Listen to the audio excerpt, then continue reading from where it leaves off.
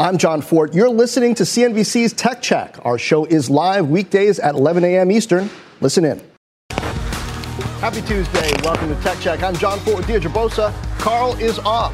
Today, more M&A, maybe bigger M&A in software. AppLovin goes lovin' with a public deal for Unity, throwing a wrench in Unity's plan to buy ironSource, perhaps.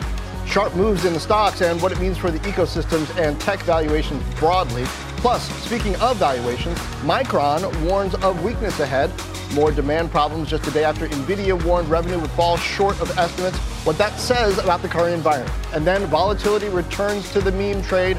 Breakdown of names with high short interest and flying stock prices, including the CEO of 23andMe on the heels of those results. Dee? Well, John, we are going to start with the deal of the day. It is right up our Tech Check alley. AppLovin announcing a proposal to merge with Unity in an all-stock deal valuing Unity at $20 billion or nearly $59 a share. John Fort, I was out yesterday, but I was watching. You said AppLovin might be in the market for consolidation. Have a listen. The type of company I've got my eye on, AppLovin, it's up more than 10% today, $15 billion market cap, roughly. It's down about 57% year to date. And you might not tend to think of this as a fintech play, but in a way it is, because these app ecosystems and how smaller businesses and developers balance between advertising and discovery appearing in app stores, those are financial issues. And perhaps investors can think more broadly about the types of companies that are available out there. I mean, it's also worth noting ironSource is looking to be taken out by Unity with some help from, what was it? It's slipping my mind, but private equity is helping out there too. Silver Lake. Yeah, the lesson there, watch Tech Check, right, John? AppLovin projecting a run rate revenue of more than $7 billion by the end of 2024. If this goes through, looking to give app developers access to Unity's 3D design tools.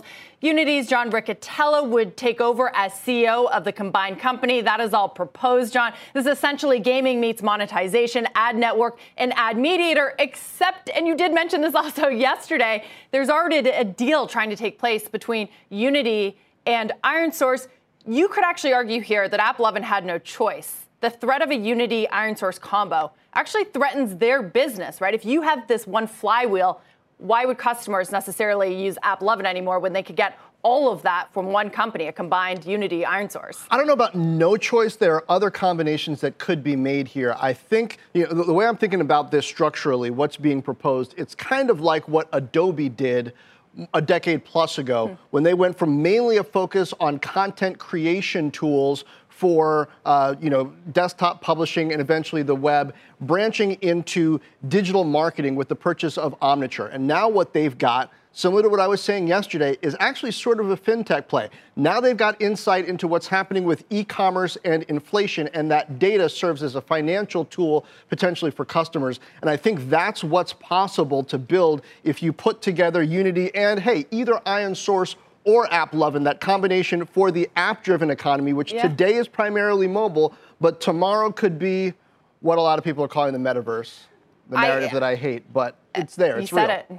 Well, okay, but what happens to an AppLovin if this doesn't happen, if Unity and ironSource do go through? You take a look at all these three companies have been hit by sort of the sell-off in growth stocks, but AppLovin less than others. And this is what you were pointing to, John. The fundamentals are actually pretty good. What was it, 90% plus growth, profitability as well. It's kind of an expensive acquisition target. Who would be able to do that deal without a certain amount of dilution? Well, there are a number of companies. Microsoft's busy right now, but there are a number of companies in the digital creation space that could look at the possibility of more data, more marketing tools, and creation as being important here. Does it force Adobe's hand, I think, is a real question, because this is a space. When you talk about 3D design, you talk about immersive environments, Adobe has been organically moving into that, but will they make a bolder M&A type move into the space? Eventually, they probably would. I don't know if this is the type of move they want to make. Are you saying Unity might make sense for an Adobe? Well, no, I was saying that AppLovin might make sense for an Adobe because Adobe's already still stronger when it comes to content creation tools across the board. But if they want to move more data-centric into a space, that sort of a move, whether it's AppLovin or something else, could potentially make sense for a larger player like that, Dee. And for more on the mechanics of this potential deal, let's keep talking about it with our David Faber. David, you've been talking about this morning as well. I was talking about it more from the strategic, product side, but we don't see this type of proposal every day. No, it was interesting listening to you talk about it from the perhaps more important side in terms of whether it fundamentally makes sense, John. But from the M&A perspective, it's a tough one. You're talking about an unsolicited all-stock offer from one company for another that, as of course you pointed out, is already in a deal to acquire another company. They want to exchange stock that is not yet listed as part of the consideration. They're C shares. They also are going to be converting B shares to A shares. The B shares have a 20-to-1 vote, but they're going to get rid of that. All of which is to say it's somewhat complex, not to mention that Unity shareholders would end up owning more of the combined company's stock than would AppLovin, although less of the vote. And there you see it, right? We get 55% of the economics, but 49% of the vote. They are saying, though, hey, your CEO can run it, and they are willing to have board representation be more favorable towards Unity. But a key part of the overall pitch is as well that don't buy IronSource. That was an interesting deal in and of itself, of course. Sequoia and Silver Lake both in support there of what was that Thoma Bravo SPAC that decided to sell out to Unity. We don't see this kind of thing very often on paper. It's not clear that it's got a great chance. John, it's not clear what Unity's perspective is going to be here. We got some sense in the background to the IronSource deal that there had been some conversations, but I have not been able to sort of fill in any blanks there in terms of whether they were with AppLovin, as we assume they were, and whether or not they came to any sort of point where they basically said, no, thank you. You could assume that was the case, and then perhaps AppLovin said, well, we're going to give this a shot and put an offer on paper here. But these kinds of offers, John and Georgia, don't often come to fruition. Perhaps Unity will be interested. Sequoia and Silver Lake will be key voices here. By the way, I should point out, KKR on the other side owns 20% of AppLovin. Yes. And this speaks to the environment we've been talking about over the last couple of weeks, where private equity has been hunting around in the sub $20 billion, sub $15 billion market cap. A lot of these stocks that have taken, a haircut isn't drastic enough to talk about the sort of repricing that's gone on here. The IronSource potential deal, there was private money in there, potentially, it seems, making it easier, making it more palatable. If you were to go the AppLovin route, the execution would be really tough because these are two companies that are roughly the same market cap. You've got bigger workforces. You've got more employee comp concerns to deal with. Does it distract you? Yeah, all good questions, John, and all reasons why you might expect. Unity at this point has said nothing more than we've received the offer and we're going to consider it. But we'll have to pay close attention here. It's rare indeed that they would say, okay, sure, we'll take it. That would seem to be an unlikely outcome. By the way, John and Deirdre, important to point out, AppLovin also warned. They reduced their total revenue guidance for the full year this morning as well. So we kind of didn't. That kind of got lost in all this also. Well, I guess you can see it in the share price as well. But actually, talking of share price, David, Unity was up a lot more. It's kind of hovering around the flat line now. What kind of a position does that put its shareholders in to either push for this deal or not? Yeah, well, listen, obviously if you're AppLovin, you'd want to see the market react very positively to the prospect of this combination, send your stock higher. That has not been the case, and given that's the consideration being offered here, it's bringing Unity down well below what was the $58+ that they said this was worth. It doesn't put a lot of pressure on Unity shareholders, I guess, is the best way to put it, Steve. Yeah. I guess we're going to dig in, too, on which may be the better deal, IronSource or Unity. And with that, let's actually bring in CNBC contributor Toney, founding manager capital partner at Plexo Capital. Lo, it is great to see you. Good morning to you. Let's start right there. What do you think is a better deal for investors? Is it ironSource or is it AppLovin? What is Unity deciding, their shareholders deciding between right now? Yeah, look, I think it's important to provide a little bit of context for why these deals are even in play. When we think about what's happening with the gaming space in general, we've seen the mobile usage of games surpass the traditional console-based and PC-based gaming. And so with a market that's expected to be in excess of $200 billion this year, about 60% of that is mobile gaming. And that's largely driven by the casual gamer, right? So when we think about like games like Farmville from Zynga, I mean, that kind of really kicked off casual gaming. And so what the developers and publishers are looking at is a mix shift of revenues. So historically, most of the revenues come from a very small percentage of the users. It can be as small as 1% of mobile gaming users that are making in-app purchases.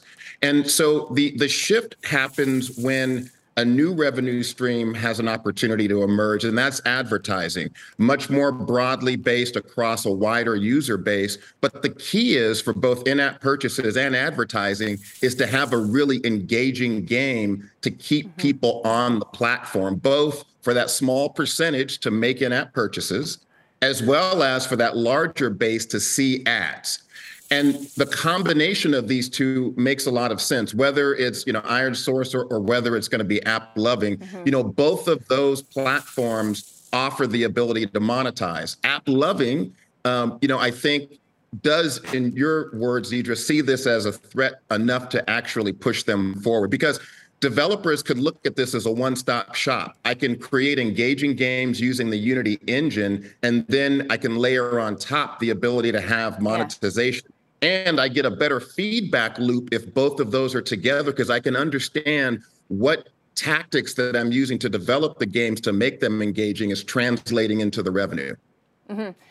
Lo, another reason we're talking about monetization and consolidation has to do with Apple just completely upending and changing the advertising market on their devices over the last year or so. So, why do these companies have to do this now? Give us that backdrop, and also where else could we see this happen? And kind of what I was talking to with John as well, we know who's at play, but who do you think could actually be doing the acquiring other than sort of Unity, AppLovin?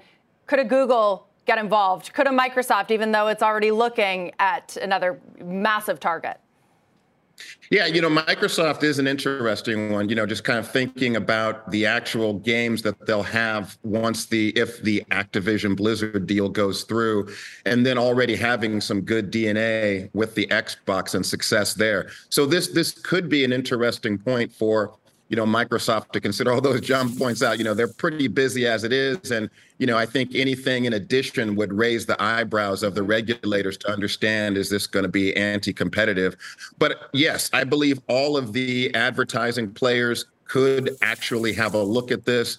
As John points out, thinking about where the other creator aspects are and what tools they're using. So Adobe could even be an interesting play. But look, what we do know is that a lot of the learnings from gaming translate very well into other applications. And so I think we could see a much broader suite of services that could plug in gaming as one aspect and really advertising as the core. So I think, yes, those players that are deep in the advertising space could actually look at this and at least keep track of it to see whether or not it might make sense. And yeah, look, I mean, at the end of the day, these moves by Apple to be able to really focus in on privacy really limits the amount of data. So if there's an easier way to kind of bake in the analytics and monetization into the core game itself, that's going to be helpful. And Lo, I think another piece of this I'd love your take on is really the fintech piece. And we don't tend to talk about gaming and fintech together, about digital goods and digital services and fintech together, unless we're either talking about crypto or the metaverse, this newfangled stuff. But really, I think we don't spend enough time talking about B2B fintech. And for a good segment of the market that's dealing in digital ecosystems, digital goods, gaming being a part of that, what AppLovin and ironSource are dealing in is fintech. How discoverable is your app? Not only placing ads inside your app, but placing ads on behalf of your app to get it discovered in other places, right? And so that's something that, as Facebook is trying to construct this digital ecosystem so it's not controlled by Apple and Google's whims, as others are trying to build this out, it's going to be an important ecosystem to build out, and in part, these are assets that need to come together in a way to enable that. Yeah, John, that was a really interesting insight. I heard that on the replay, and I think that's actually spot on, because if we think about what these ecosystems are doing in separate instances at the moment, but for AppLovin, it's an ecosystem that's a platform for developers to be able to monitor. Yes, in that sense, there are a lot of aspects of fintech when we think about the ability to monetize, to manage one's business. And then you can obviously see the ability to kind of expand out into other areas as well. I mean, maybe there's an opportunity for a buy now, pay later financing of virtual goods. I was wondering that. Does that put the fintech players in play? Clearly, this deal has so many ramifications, right? We discussed it in light of so many different industries. It'll be fascinating to see how it plays out. Toney, as always, great to have your insights. Talk to you soon. Thank you. Yeah, one deal or the other. We'll see. After the break, Micron, the latest chip maker to warn of a slowdown in demand. Tech Check is just getting started.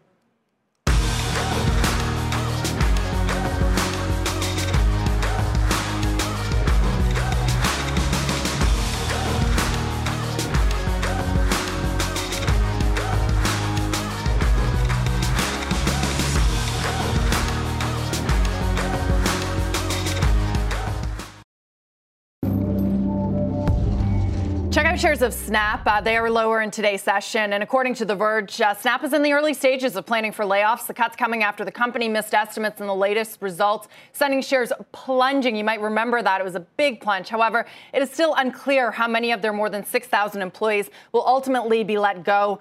Of course, this is a company that is waging a war on many fronts amid that broader slowdown in digital ad spending. The stock hitting near all-time lows this year, down 80% in 2022. And John, has not seen the kind of rebound that some other tech names have seen in the last few weeks. Has not. We'll see where it goes from here with these macro headwinds. Speaking of, President Biden signing the CHIPS Act into law less than an hour ago. But what does it mean for chip manufacturers? Bank of America analyst Vivek Arya joins us now to discuss. Vivek, some of the latest headlines have to do with Micron and this inventory correction that we see happening in the chips. We saw the big impact on Intel's quarter, but then some variations in the impact on NVIDIA, now on Micron. How clear is it how quickly the chip makers will be able to work through this correction, and how much of an inventory impact we can expect 2 or 3 quarters out?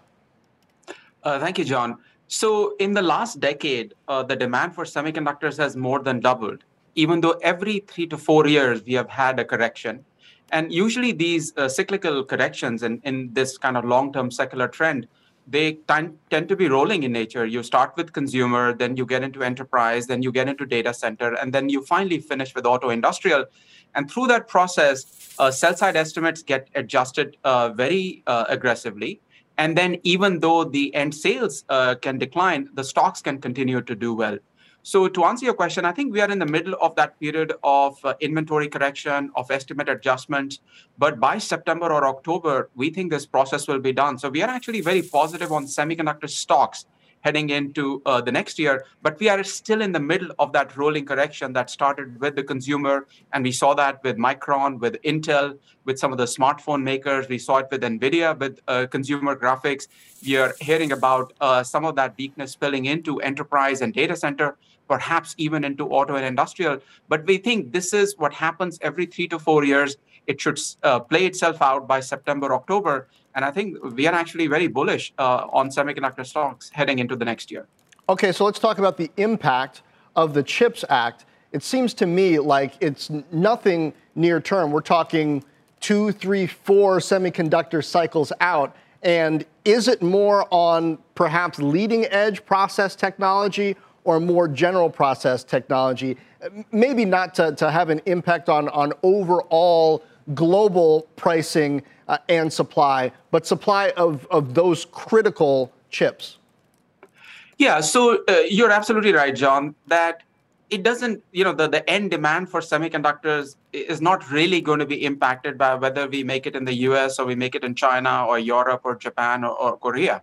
It doesn't change that end demand.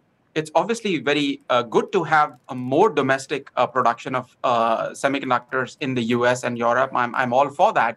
But the other two goals of the CHIPS Act, which are to do with reducing the reliance on Taiwan, I think that it is too early to make that claim, because there is no manufacturing entity in the US that has manufacturing technology that is the same as TSMC.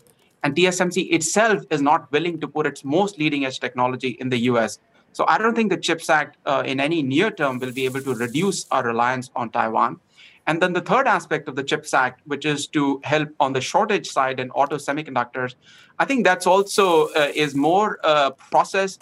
It's going to take place over the next 3 to 4 quarters. So my view on the CHIPS Act is that, yes, it is an incremental positive. It brings more high-tech manufacturing to the U.S., but I don't think it's a silver bullet in terms of reducing our reliance on Taiwan anytime soon. I think Vivek, you kind of hit the nail on the head, especially what some of the skeptics are looking at is that in the short term, it's unlikely, but in the long term, it may also be unlikely. And there are some questions over whether this money is actually spent in the right place to onshore manufacturing.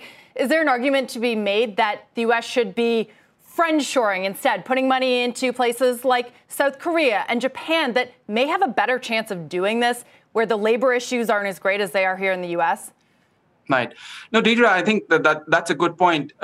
But, this is the first step. It's an important step. It might not take us all the way over there, but, each of these steps gradually makes a dent. It's more a case of, number one, of course, funding is important. But number two, IP, intellectual property, is also important. So along with putting more money into place, we also have to find a way to encourage companies such as TSMC, such as Samsung, to put more of their leading edge production in the US, because Intel today at least does not seem to have what it takes to match those companies. And Intel's business model does not really enable it to be a foundry of choice to many companies who are today competing against Intel. So I do think the CHIPS Act is an incremental positive, but by no means is it a silver bullet, right, that I think sometimes it's being projected to be. Yeah, and Intel certainly hopes that we're saying something different about their capabilities 2 or 3 years from now, but a lot to prove between now and then. Vivek, thank you. Thank you. Yeah, Vivek Arya. Sure is. And after the break, a stock caught in the meme trade. The wrong side of it today, though. We're going to look at the trend and an interview with the CEO of 23andMe. Stay with us.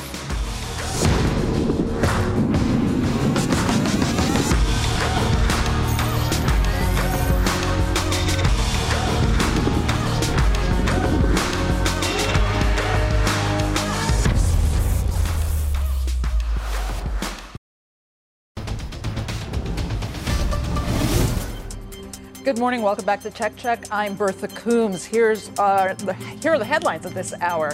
One of the greatest players in the history of tennis says today she is evolving away from the sport she loves. In an Instagram post highlighting a Vogue cover article, Serena Williams doesn't use the word retirement, but says, quote, "There comes a time in life when you have to decide to move in a different direction."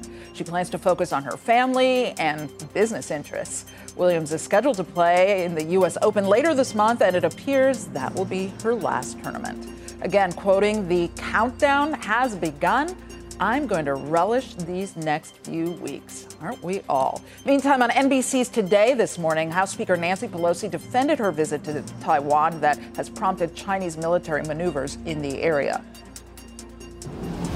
We cannot allow the Chinese government to isolate Taiwan. They may say to them, you can't go to the World Health Organization, but they're not going to say who can go to Taiwan.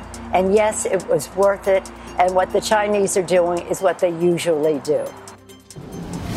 And NBC News reporting Mike Pompeo, President Trump's Secretary of State, as the former president tried to avoid leaving office, will meet remotely today with the House's January 6th committee. Deirdre, I just can't imagine tennis without Serena. I'm still focused on that Vogue cover, and I think there was one, I don't know if it was Photoshop, with her daughter holding the end of it. I don't know if that was real or not, but it was a beautiful picture. Bertha, really? Thank you. We want to turn now to the meme trade. Volatility returning to names like Bed Bath & Beyond, AMC, GameStop over the past week. Dom Chu is taking a look at what is driving these moves.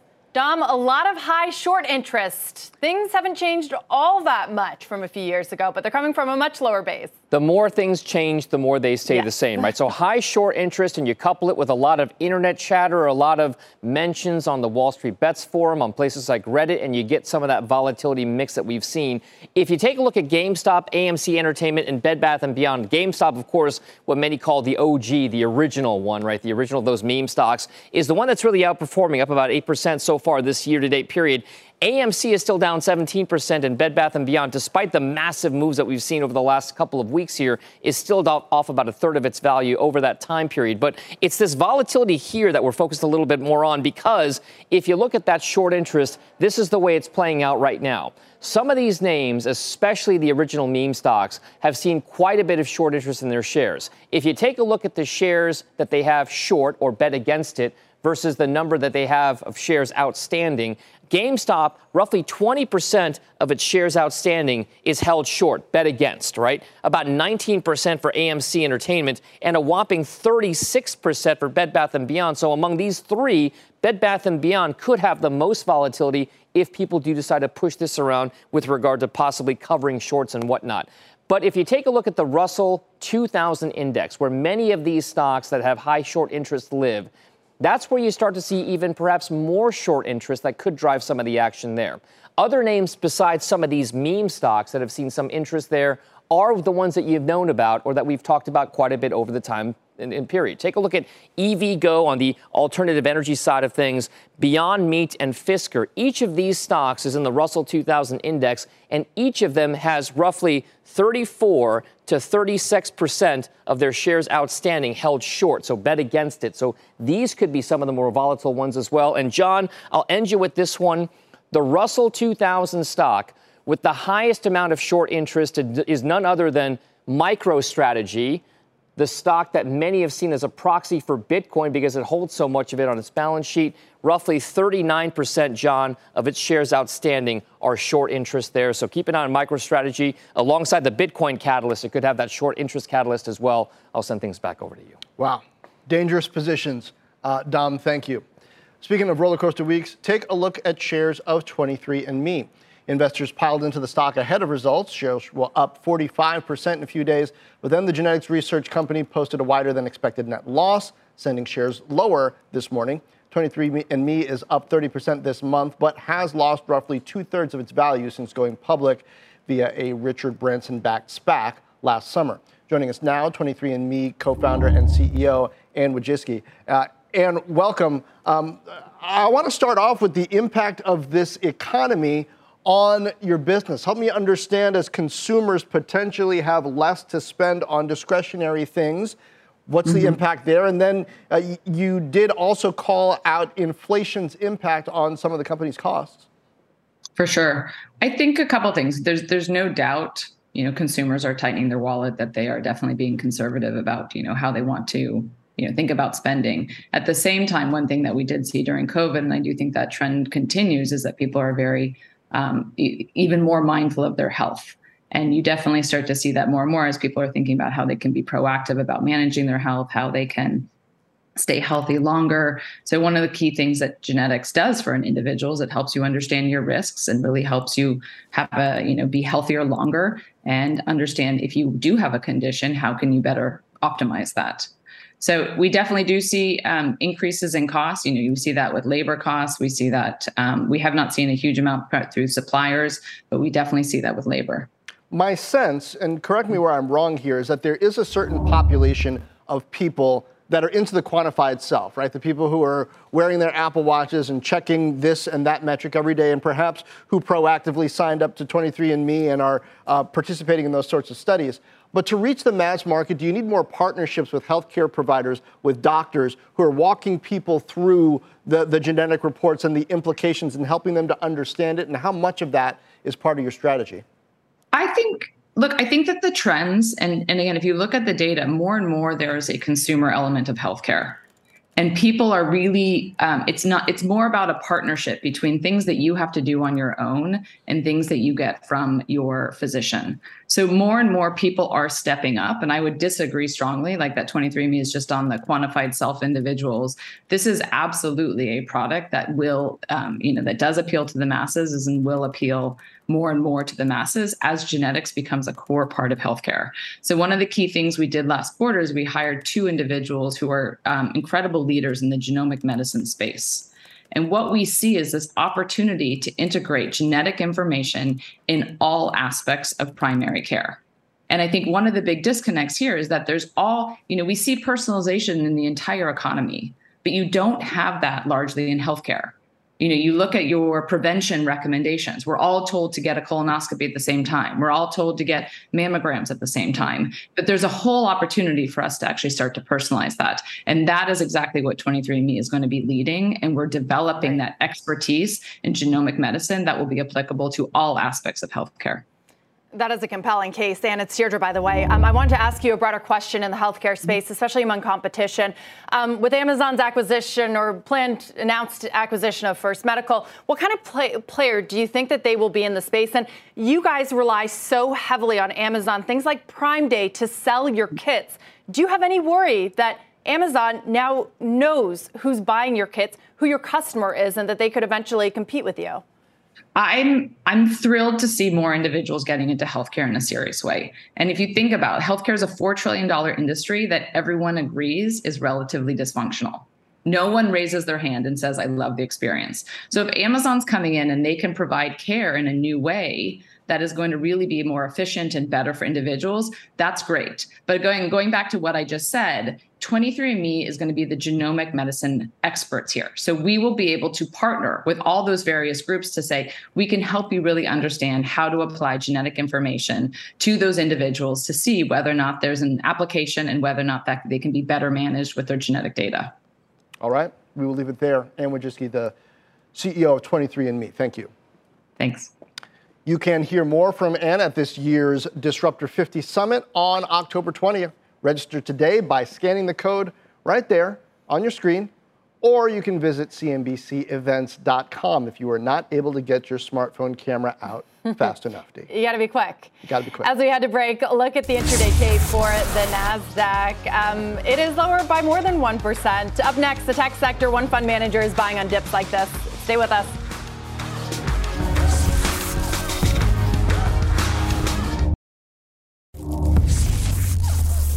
The NASDAQ is underperforming today, but it is up more than 7% over the past month, making it an outperformer in that time frame. So have we seen the lows of this bear market? Our next guest thinks so, saying he's telling clients to buy the dips, not sell the rips. Bullish on software and semis within tech. Joining us now, Evercore ISI Head of Technical Analysis, Rich Ross. Rich, good morning. It's great to have you with us.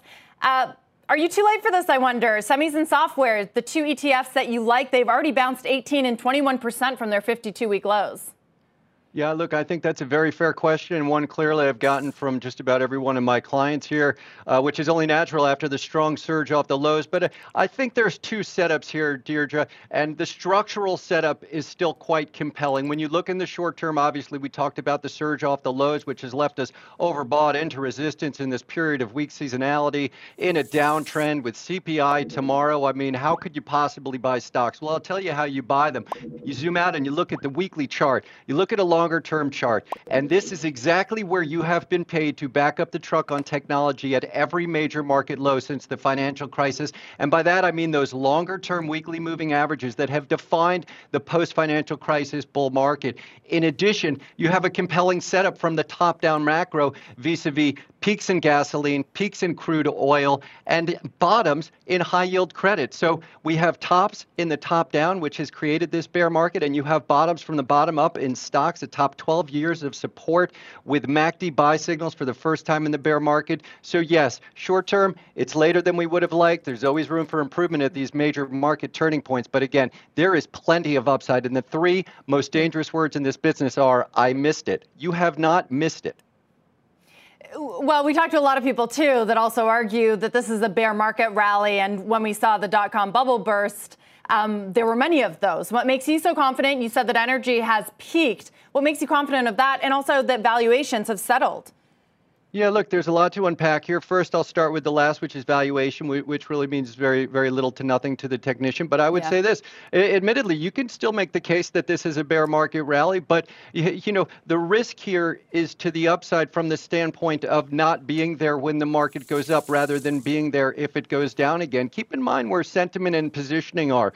They border on draconian, myself included, until just last week. I'm not trying to pretend like I've been a big bull here. In fact, been quite bearish until this last turn here on Thursday. But what I'm telling you is that who's left to sell? And I don't mean to jinx this burgeoning bull off the bottom here, but only to suggest that we know that positioning is at its lowest levels in quite some time. We know that sentiment is at its lowest levels in quite some time. The narrative of the Fed has to keep going. I mean, everybody, including myself until just recently, can tell the same tale of woe. And that's the type of backdrop from a sentiment and positioning standpoint that occurs at major market lows when you're sitting there on that same structural support that has defined this bull market and is likely to do so again with this new cyclical bull phase. But what about demand weakening? I mean, I get it, all the things that you're saying, and you know the technicals, and we're seeing this impact of the bounce off the lows and M&A activity, and yet we've got this inventory overhang in chips. We've got the Fed speak from last week, so many coming out and saying, look, we don't see ourselves actually having to lower interest rates in 2023 like the bond market is betting. As a matter of fact, we see the need to hike and stay up there for longer to make sure inflation's under control. And we got that strong jobs report. So, I mean, isn't demand and weakening demand potentially the thing that upends your new thesis? Yeah, look, John, these are all fantastic points, and I can't stand in the face of any of them only to suggest this, that prices turn before the headlines. It's not all rainbows and unicorns out there by any stretch. We know that significant risks remain. What I'm telling you is that when it is rainbows and unicorns, when no significant risks remain, it is going to be too late. Now, it's already too late for some when you think about this rally off of the bottom, but what I'm telling you is you look at some of these larger mega cap stocks like a Meta, for example, which is a chart only a technician could love, down 60% off the highs, peak to trough, starting to work its way back here. So there's still plenty of room to work your way higher. And what I would say is that you've gone through a protracted bear market here over the last 7 to 18 months, depending on where you looked, whether it's the longer duration ARK and XBI side, which peaked January, February of last year, software in November, indexes in January. What I'm telling you is a lot of that narrative has played itself through the market. Now, it's playing itself through today in terms of semiconductors and the ARK side of the tape, but this is not new information for the market, John. What I'm telling you is that if past is prologue, this is where you have been paid to buy technology for the last 12 years, and that is the hand that I'm going to play. All right, well, we like a strong call, Rich. We'll see if it works out or not. Thanks for being with us. We'll talk to you again soon. Thank you. Still to come, how should you think about Coinbase ahead of earnings? Stay with us.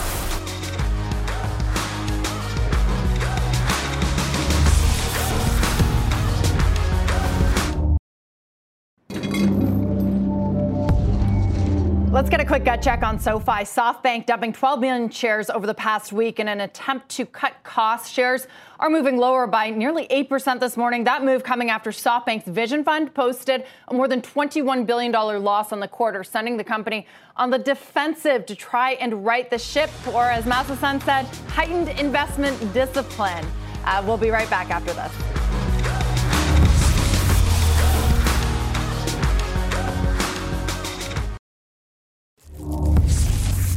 Take a look at AppLovin and Unity shares. Unity now just above flat, AppLovin down 9.5%. This after AppLovin launched sort of a hostile bid for Unity. We've talked about so many of the dynamics at play at the beginning of the show. There's also a metaverse angle. Both companies produce the type of immersive technology or data on an ecosystem that would be used in the metaverse, and they are at the forefront of gaming. Our Julia Boorstin joins us now with the next in her series on the metaverse, one celebrity who's transitioning into the new dimension. Julia? Well, John, Paris Hilton may have first become famous for her role on reality TV, and she's produced all sorts of content for platforms ranging from Peacock to YouTube. But now she is betting big that the next frontier of entertainment will be in the metaverse. Hey guys, it's Paris Hilton.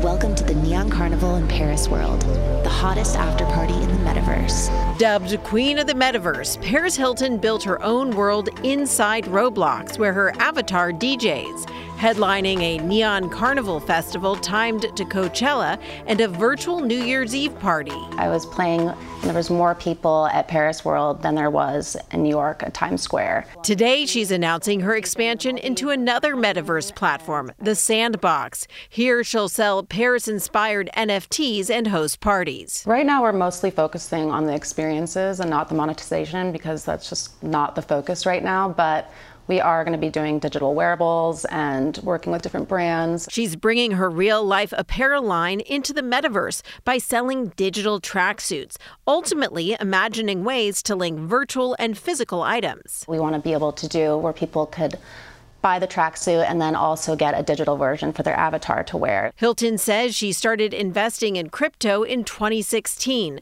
long before crypto's meteoric rise and fall. She's been selling NFTs since last April. Before that market dropped, one sold for over $1 million. During peak interest in the metaverse last year, she invested in a number of startups in the space, including Bob Iger-backed Genies, which creates customized avatars. While Hilton continues to DJ in the real world, she sees new virtual worlds, including from Mark Zuckerberg's Meta, becoming the future of entertainment. Not everyone is able to go to Ibiza or go to Tomorrowland or go to these shows. It makes it accessible to so many people who aren't able to do that. Roblox tells us that Hilton's experience on its platform has been visited by 544,000 fans. Now, Paris Hilton's company does not share financials, but they do tell me that the media company is set to double its business from 21 to 2022 and is on track to generate tens of millions of dollars in annual profit.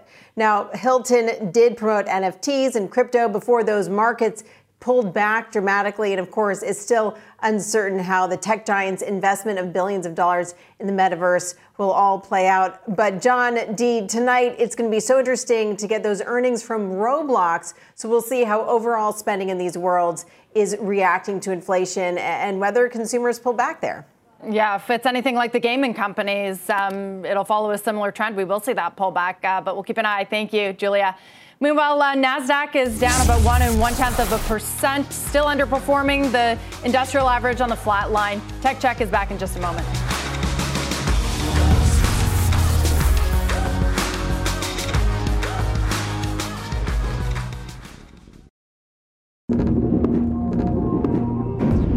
One more thing before we go. That is Coinbase set to report after the market closed today. Kate Rooney has more on what to watch out for. A lot of stuff. It could be an ugly quarter. Yeah, that's the expectation. It's not looking good for Coinbase. And Wall Street is expecting a bad second quarter for Coinbase D. The question is, how bad is this going to be? Coinbase trading volumes are pretty much disclosed in real time, and as crypto prices crashed, JMP Securities estimates the volumes were down more than 30% in the quarter. Account growth is expected to be light thanks to those lower prices. Slower growth and trading activity is also technically and often a signal of lower transaction fee revenue, which tends to drive the bulk of Coinbase's bottom line. Investors will be looking closely at what they call the mix. That's the breakdown of retail versus the institutional side of the business. Retail tends to bring in higher fees. It's usually up to 2%, while the institutional side has lower fees, but it's getting a bit more attention lately after Coinbase announced that big partnership last week with BlackRock. Then the take rate, that's the spread Coinbase earns per transaction. The bear case has been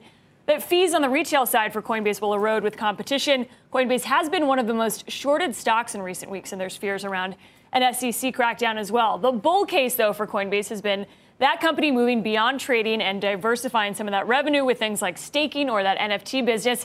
More cost-cutting guys would be seen as a positive for that stock. Back to you.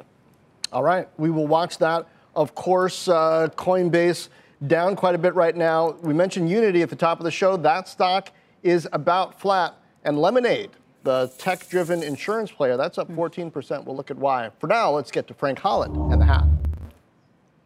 You've been listening to CNBC's Tech Check. You can always catch us live weekdays at 11 a.m. Eastern.